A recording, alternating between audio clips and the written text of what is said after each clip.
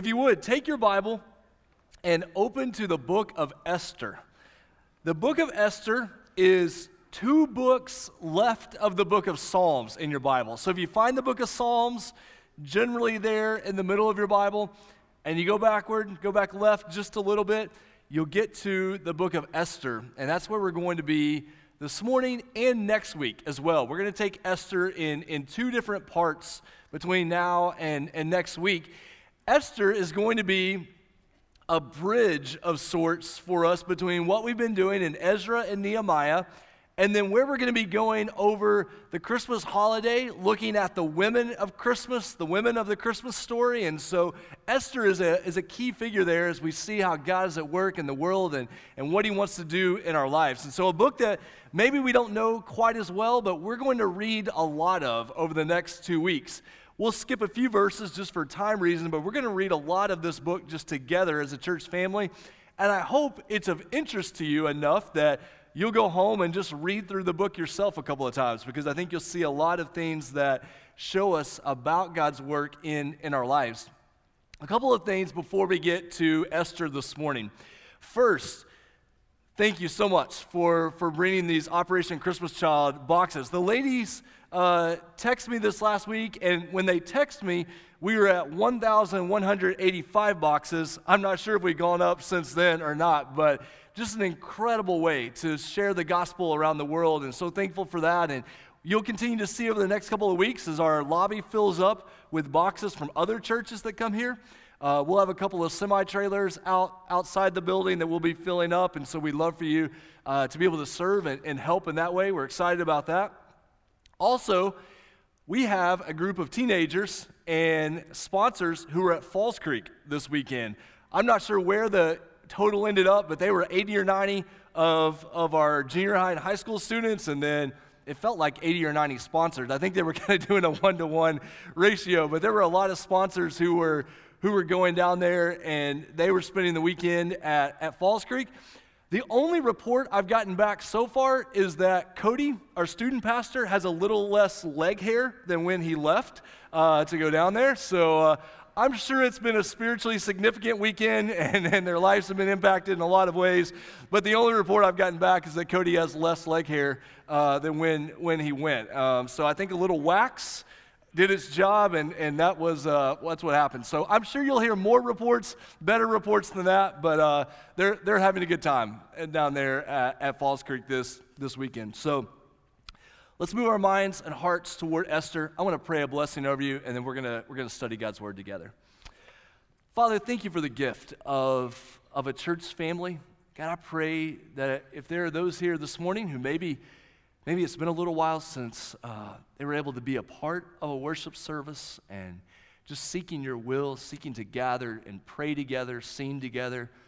We know that the book of Esther might not be the first one we always turn to in Scripture, God, but there's so much here that you want us to see. And Father, I pray if there's anyone here this morning who comes in carrying just really heavy weight of pain in life, weight of regret or guilt or shame, God, that they would be able to look to Jesus and find rest and hope and peace. And God, knowing that salvation comes through no other name but Jesus. And God, I pray that our hearts would turn back to him. And God, help us right now to open our hearts and minds to focus on your word. We pray this in Jesus' name. Amen. So imagine living in a world where powerful political leaders use massive wealth to throw lavish parties to impress key supporters.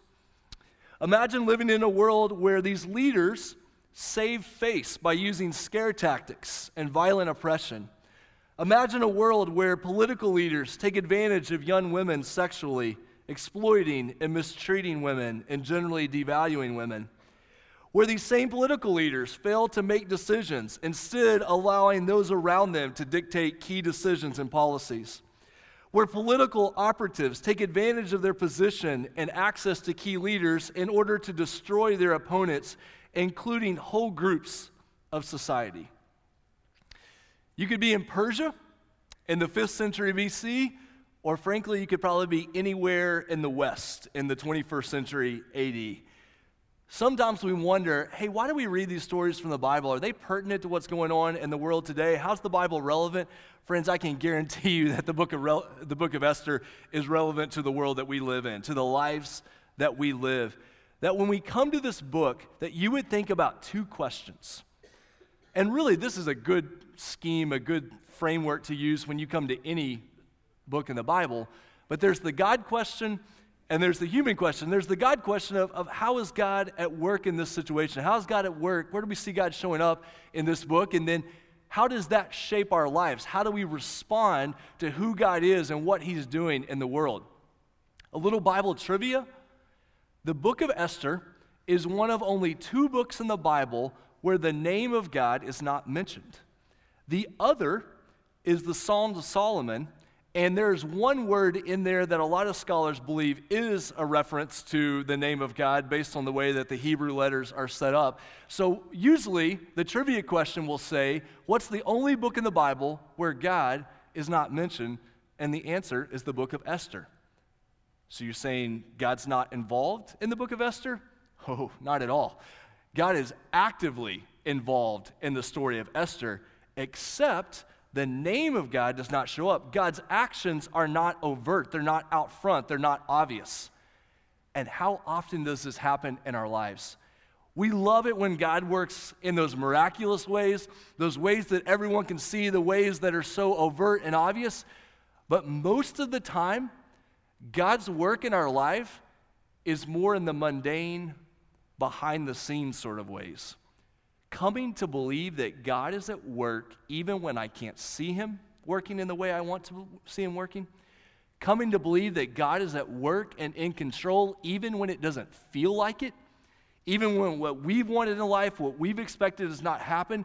That we believe, even when it's not obvious, even when it's not overt, that God is in control and God is at work.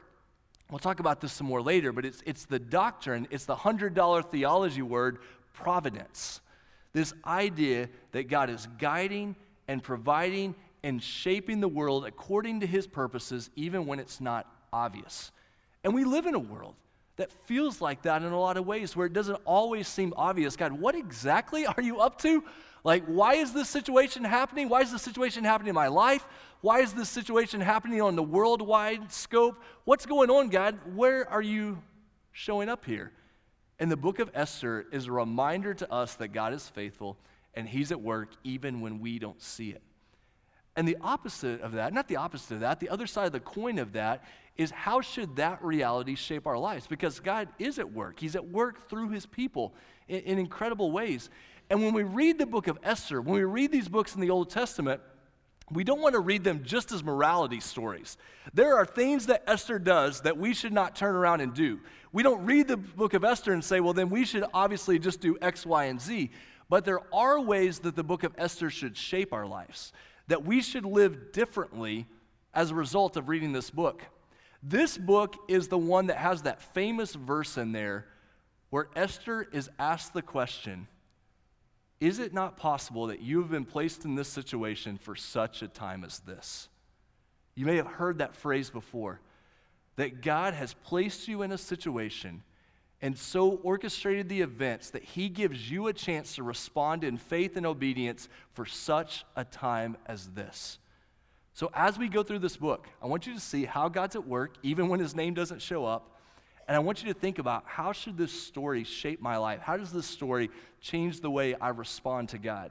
Verse 1, let's go for it. We're going to read a lot of verses today.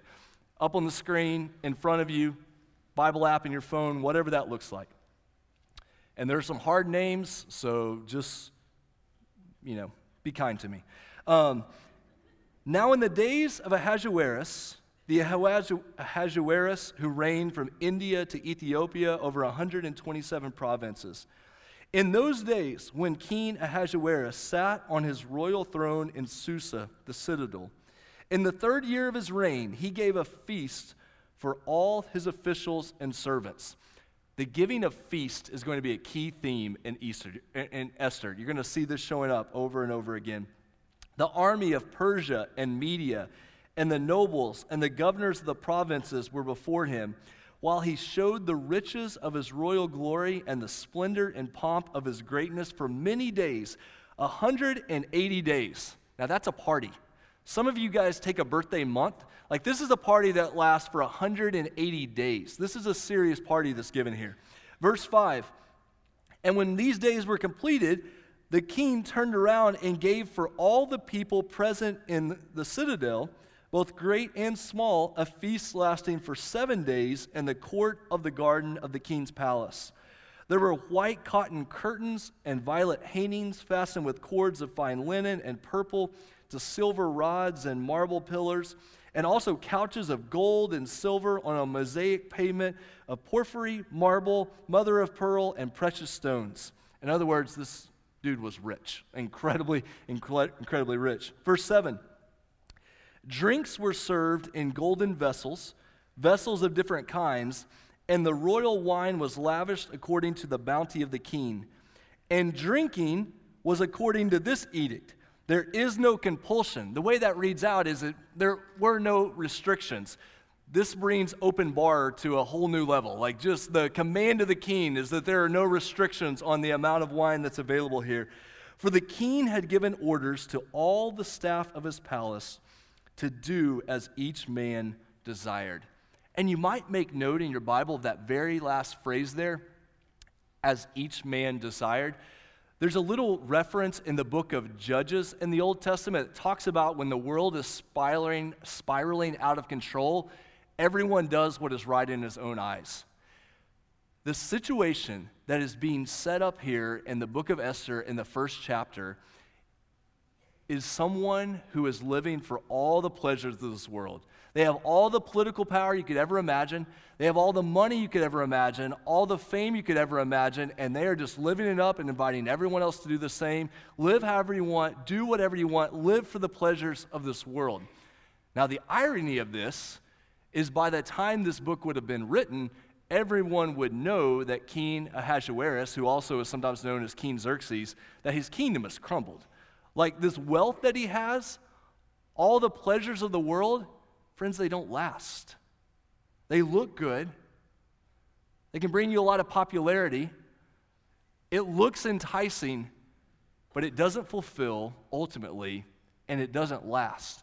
And so we're being invited into a world here that's pretty dark spiritually. Not pretty dark, it's really dark spiritually. We're being invited into a story where people are doing whatever they want with no regard for any spiritual restraint, any divine guidance. And if it feels familiar for a reason, because we still live in a world that feels dark in a lot of those ways where people search after power and pleasure, trying to find fulfillment in life, but it doesn't fulfill and it doesn't last. Verse 9. Queen Vashti also gave a feast for the women in the palace that belonged to King Ahasuerus. Now, if you want to know what the male-female relationships are like in this kingdom, let that verse kind of guide you. It's not her palace. It's not a palace that they share. She just happens to live there as the queen. The palace really belongs to the king, but she gets to give a feast as well for the women. On the 7th day, verse 10, when the heart of the king was merry with wine, he commanded Mehuman, Biztha, Harbona, Bigtha, that's a great name, Bigtha, and Abagtha, Zethar, and Carcass, the 7 eunuchs who served in the presence of King Ahasuerus, to bring Queen Vashti before the king with her royal crown, in order to show the peoples and the princes her beauty, for she was lovely to look at. Verse 12, Queen Vashti said, not a chance. She refused to come to the king's command delivered by the eunuchs, and this king became enraged, and his anger burned within him. Now, if that verse and that series of verses kind of turns your stomach a little bit or gives you a bad feeling, just prepare yourself because it doesn't get a whole lot better. Queen Vashti is about to be paraded in probably a very inappropriate way before all these other guys that came to the king's party. And she just says, no, I'm not going to do that. Well, what happens in the next verses? We're not going to read the rest of chapter 1 in all its entirety, but what happens is the king turns around and says, hey, what are we going to do about this? Queen Vashti disobeyed me. She's not going to come and walk in front of these guys. What am I going to do about it? And so he turns to his assistants, and they say, whoa, time out. If your wife disobeyed you and didn't come in front of you, what's going to happen when our wives hear about this? And all the other ladies in the kingdom, they're going to stop doing what we want them to do. So we need to send out a rule into the kingdom that says that Queen Vashti, she's no longer queen because she didn't do what she was supposed to do, and we need to make sure all these guys are ruling their household in the right way. Now, this is an incredibly boneheaded move because what's happened here? They were worried that all these other wives in the kingdom were going to find out. So what do? They make sure that all the other wives find out. They send out a royal edict into the kingdom that says what has happened, that now Queen Vashti is no longer the queen. And by the way, guys, make sure you're ruling your household and making sure your wives are staying in line. As you can imagine, this is not going to go well. They're not going to respond well necessarily to this. Not only that, but it's just a stomach-churning idea to think about the role of men and women together. So that takes us to chapter 2. Chapter 2. After these things, when the anger of King Ahasuerus had abated, had gone down, he remembered Vashti, his wife, that he geeked out. He's no longer queen, his ex-wife, and what she had done and what had been decreed against her. Then the king's young men who attended him said, "Let beautiful young virgins be sought out for the king, and let the king appoint officers in all the provinces of his kingdom to gather all the beautiful young virgins to the harem in Susa, the citadel, under custody of Hegai, the king's eunuch, who is in charge of the women. Let their cosmetics be given them, and let the young woman who pleases the king be queen instead of Vashti." This pleased the king, and he did so. And if you're asking yourself, does that verse mean what I think it means? Yes, it does. And yes, it does make us sick. And yes, it does have all the brokenness and darkness that we would imagine being involved here. Verse 5. Now there was a Jew in Susa, the citadel, whose name was Mordecai, the son of Jair, the son of Shimei, son of Kish, a Benjamite. Little middle note, that's going to become important in a second. I know it seems like just a strange list of names. It's going to matter here in just a minute. Verse 6. Who had been carried away from Jerusalem among the captives, carried away with Jeconiah, king of Judah, whom Nebuchadnezzar, king of Babylon, had carried away. Now this Mordecai, he was bringing up Hadassah, that is Esther, the daughter of his uncle, for she had neither father nor mother. So Esther is an orphan, and she is being raised by her cousin, who is most likely much older than she is. The young woman had a beautiful figure and was lovely to look at, and when her father and her mother died, Mordecai took her as his own daughter. So when the king's order and his edict was proclaimed, and when many young women were gathered in Susa, the citadel, in custody of Hegai, Esther also was taken into the king's palace and put in custody of Hegai, who had charge of the women. And the young woman pleased him and won his favor. And he quickly provided her with cosmetics and her portion of food, and with 7 chosen young women from the king's palace, and he advanced her and her young women to the best place in the harem. Esther had not made known her people or kindred, for Mordecai had commanded her not to make it known. And every day Mordecai walked in front of the court of the harem to learn how Esther was and what was happening to her. So here's Esther, a young orphan girl, and let's just say it like it is because it'll really connect well with the world we live in. She's being sex trafficked is exactly what's happening here. Her, along with many other young women in the kingdom, are being brought into the king's palace to be a part of his harem. And the custom was that these ladies would be with the king one time, and then many of them, in fact, most of them would never be invited back. They would be with the king one time, and then they would just cycle right back into the harem where they would live out the rest of their lives. And Esther is brought into this situation, and Mordecai, her cousin, who has in some sense adopted her and is raising her, he's really concerned about her, as you can imagine he would be. The key is they are both Jews. Mordecai and Esther are both Jews, but Mordecai says, sweetheart, you can't let the king know this. Like, this is something you've got to keep hidden. We can't allow the king to know this at this time. And so Esther begins to gain favor in the harem. She becomes this prominent young woman there. And then look what happens when you get into verse 16. Verse 16, when Esther was taken to King Ahasuerus into his royal palace in the 10th month, which is the month of Tebeth, in the 7th year of his reign, the king loved Esther, and the word loved, kind of, again, turned your stomach a little bit there, but the king loved Esther more than all the women, and she won grace and favor in his sight more than all the virgins, so that he set the royal crown on her head and made her queen instead of Vashti. This is where we get the Bible story of Queen Esther. Verse 18, then the king gave a great feast for all his officials and servants. It was Esther's feast. He was also granted a remission of taxes to the provinces and gave gifts with royal generosity. Now, when the virgins were gathered together the second time, Mordecai was sitting at the king's gate doing his job. He was a royal official who would sit at the gate and conduct business. So he was sitting there one day, and Esther had not made known her kindred or her people as Mordecai had commanded her, for Esther obeyed Mordecai just as when she was brought up by him.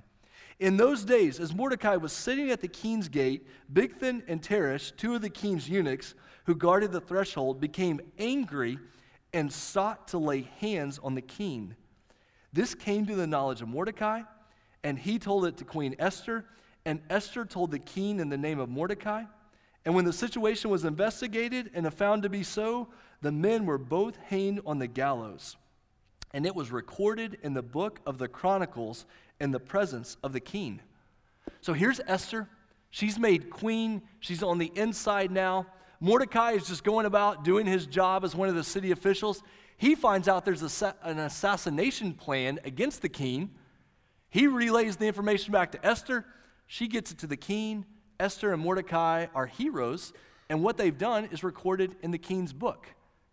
Not the end of the story. Chapter 3, verse 1. There is a sleazy character coming in chapter 3, verse 1. After these things, King Ahasuerus promoted Haman the Agagite, the son of Hammedatha, and advanced him and set his throne above all the officials who were with him. If you like to write in your Bible, let me give you a couple of references to write here in your Bible at chapter 3, verse 1. 1 Samuel 15 and Deuteronomy 25. 1 Samuel 15 and Deuteronomy 25. Here's why this matters. It says here in chapter 3, verse 1, that Haman is an Agagite. Now, Agag is a character that Saul ran up against in 1 Samuel chapter 15. He is, in fact, from the group known as the Amalekites. You push it further back into the Bible story, the people of God were supposed to have destroyed the Amalekites, but they didn't do it, and now it's come back to haunt them. So when you see Haman referred to as an Agagite here, it is a reference to people who were enemies of the Jewish people. They were bullies, and they were considered to always be enemies of the Jewish people. So it's no accident that Mordecai and Esther come from the Benjamites, which would have been the tribe of Saul, and now they're going to be opposed by Haman, who comes from the Amalekites. This is one of those amazing places in the Bible where you see how all the storylines converge and come together, the way that God has shaped his word to be given to us. So these two figures throughout history have been opposed to one another, and now Mordecai and Haman are going to play that out on this stage. Verse 2, all the king's servants who were at the king's gate bowed down and paid homage to Haman, for the king had so commanded concerning him. But Mordecai did not bow down or pay homage. And then in verses 3 and 4, the king's servants go and tattletale about Mordecai that he's not bowing down to Haman. Verse 5, and when Haman saw that Mordecai did not bow down or pay homage to him, Haman was filled with fury. But he disdained to lay hands on Mordecai alone. So as they had made known to him the people of Mordecai, Haman sought to destroy all the Jews, the people of Mordecai, throughout the whole kingdom of Ahasuerus. So, it's not enough for Haman just to get Mordecai killed. He is so angered by Mordecai, and remember their 1,000-year history before this, that he says, I'm just going to destroy all the Jews at this point. The next few verses in this chapter begin to lay out how this edict is going to go out into the kingdom and what's going to happen. If you go down to verse 12, the beginning of verse 12, it says that the king's scribes were summoned on the 13th day of the first month, and an edict according to all that Haman commanded was written. Down about the middle of verse 13, you find out what was written. This letter that goes out, it goes out with instructions to destroy, kill, and annihilate all Jews, young and old, women and children, in one day, the 13th day of the 12th month, which is the month of Adar. So it's pretty obvious what's happening here. All the Jews in this kingdom have a bounty on their head.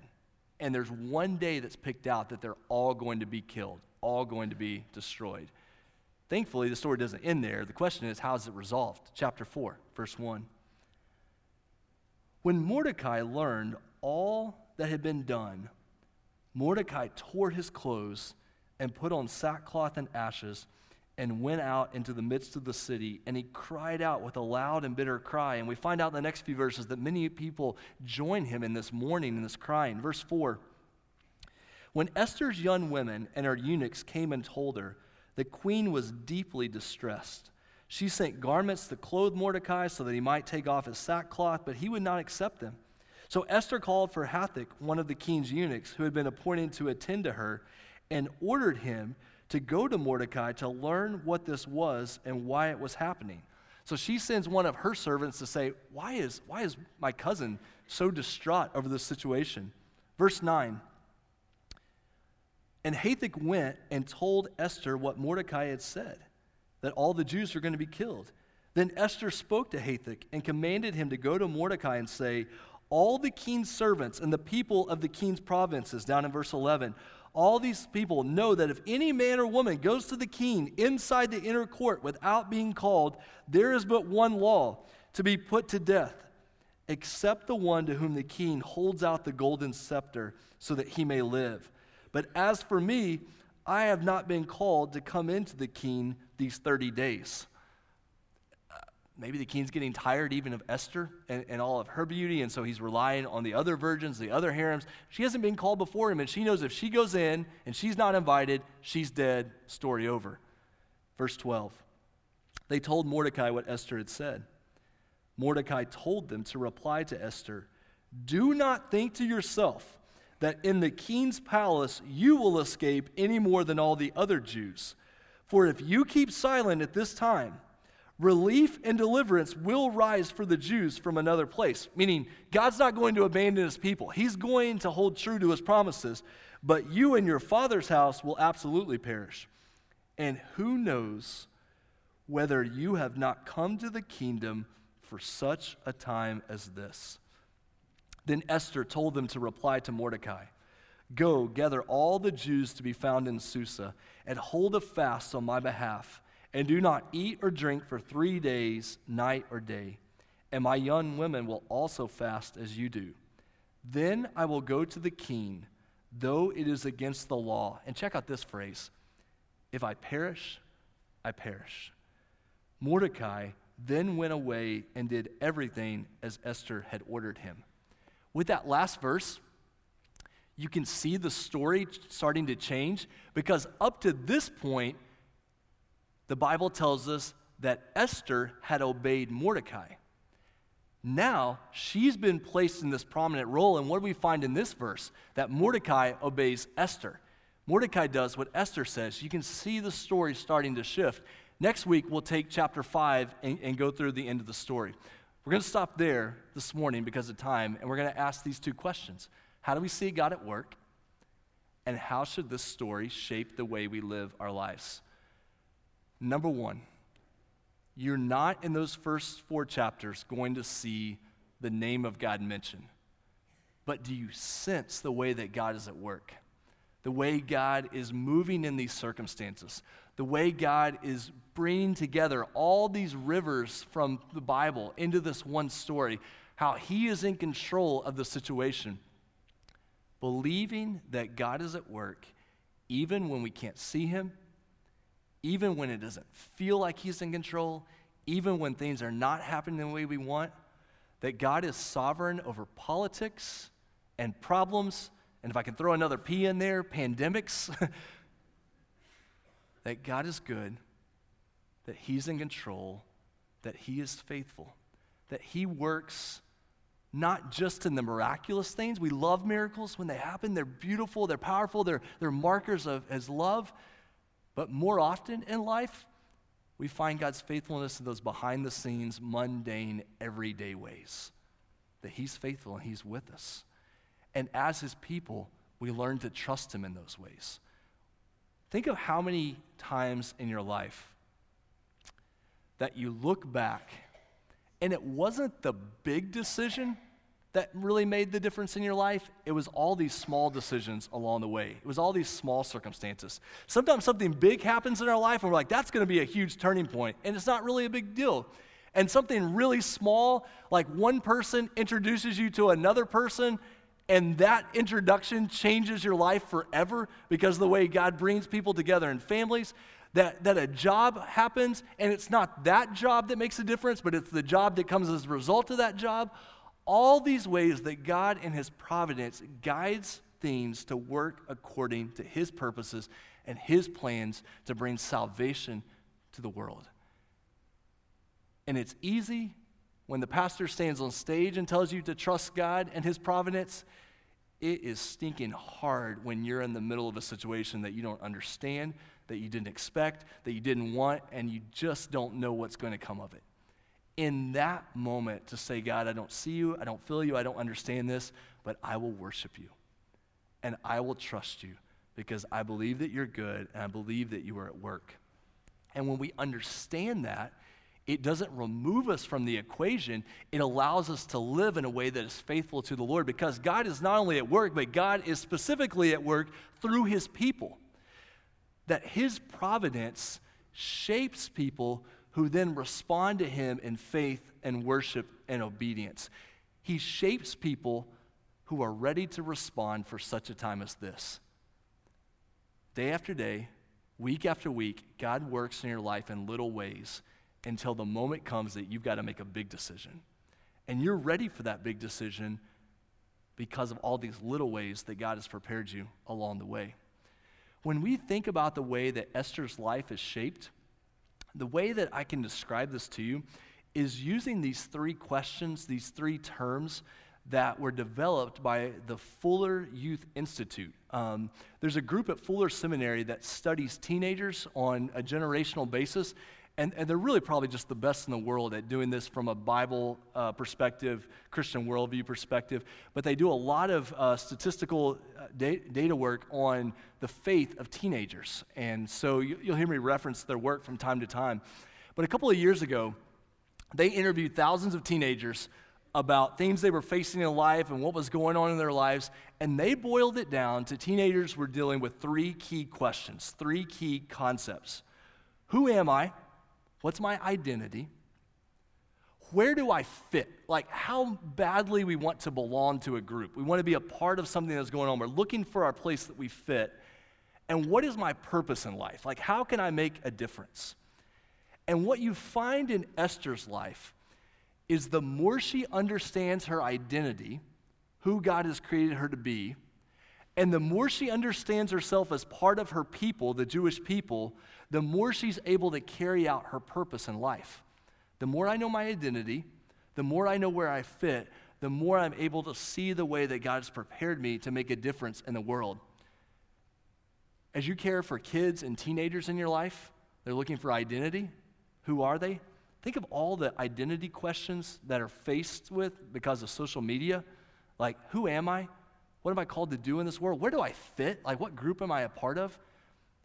We need to know that with our identity, friends, your identity is based on Jesus Christ.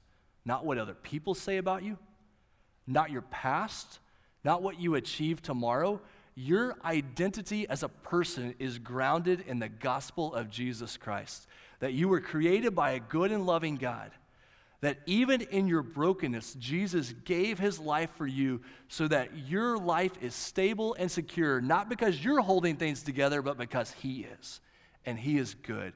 And when your identity is found in Jesus, our belonging is found as part of the people of God. That I don't have to prove myself or impress others in order to fit in. I fit in because we all together are looking toward Jesus. And when we understand what it means to be a part of the church, the purpose of our life is transformed. I think one of the clearest pictures of this, and we're going to end with these verses, is found in Hebrews chapter 11. If you wouldn't mind going to Hebrews chapter 11 in your Bible, we're going to read these verses.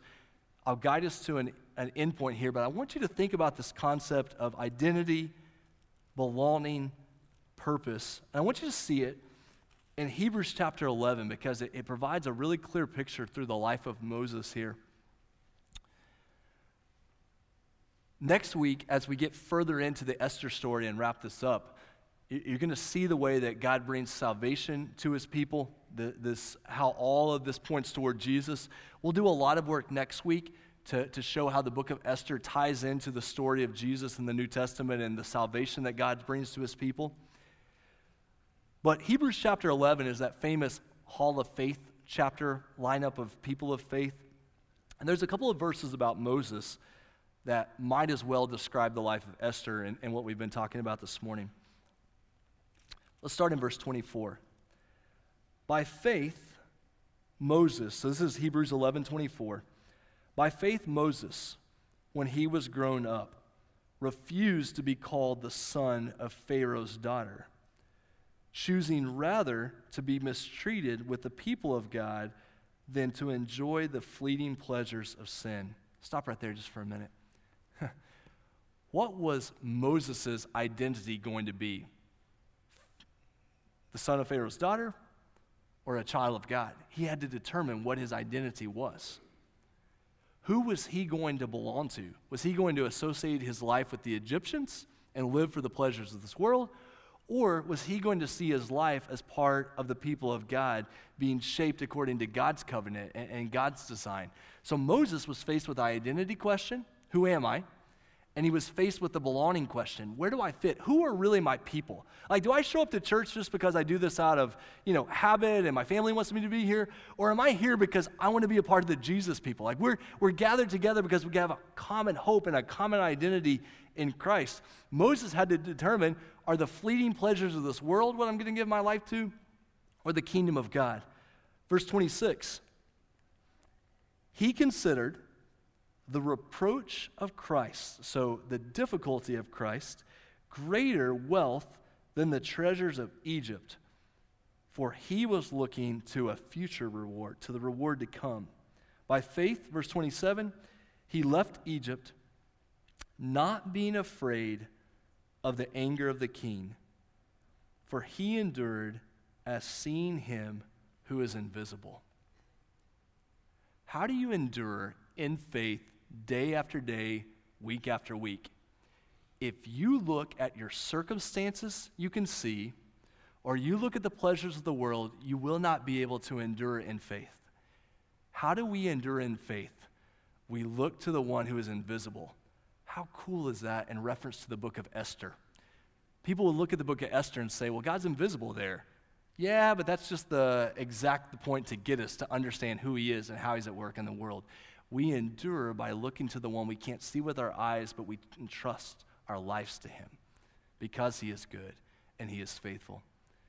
This morning, do you understand God's providence? Do you trust in him even if life is not going the way you want? And do you understand that your response to that is that your identity and your belonging and your purpose would be driven by him, that he would transform the way you live? And some of you here this morning may find yourself, not all of us, but some of you may find yourself for such a time as this moment. Have faith. Act in faith.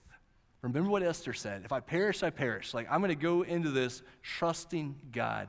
For such a time as this, God is at work in your life. Let me pray for you, and then we're going to sing a final song together this morning. Would you bow your heads with me? God, thank you for the book of Esther. God, thank you for these books of the Bible that we don't always turn to. We know from Vacation Bible School or Sunday school stories, but just to think about the world that Esther lived in, a world of political power and sex trafficking and fear politics. And we live in a world that feels dark in those ways, a world that feels difficult in those ways. And yet in the midst of that, God, we believe that you are in control. God, that you alone can rescue, that you alone hold all things together. And so, God, I pray if there's anyone here this morning that's just struggling to trust you with the circumstances of their life, God, that they would know that even if it's not easy to see you, even if it doesn't feel like you're in control, God, that the truth of your word would sustain them today. God, that they would know that you are good and loving. And Father, I pray that for each of us, as we think about our identity, where we belong, where we fit in, what church we're a part of, how we live out our lives, what difference are we going to make in the world, God, that we would respond in faith. That Esther had it for such a time as this moment, where she was able to respond in faith because she knew that you were faithful. God, I pray for our teenagers who are away this weekend, many of them. God, teenagers and college students who are here this morning, who are growing up in a world where it's really, really hard to hold on to their identity in Christ. God, there are so many things that would pull us away, so much pressure to fit into other groups or other situations, uncertainty about what difference they're going to make in the world. God, help us at Emmaus to do a good job investing in and encouraging the next generation. God, that their identity would be found in Christ, and God, that you would work through them in incredible ways in the days to come. And so, Father, now we turn to you in praise that you are the one who rescues. And God, we turn to you right now in prayer, God, that you would draw people to respond right now in prayer as they trust in you. And we pray this in Jesus' name. Amen.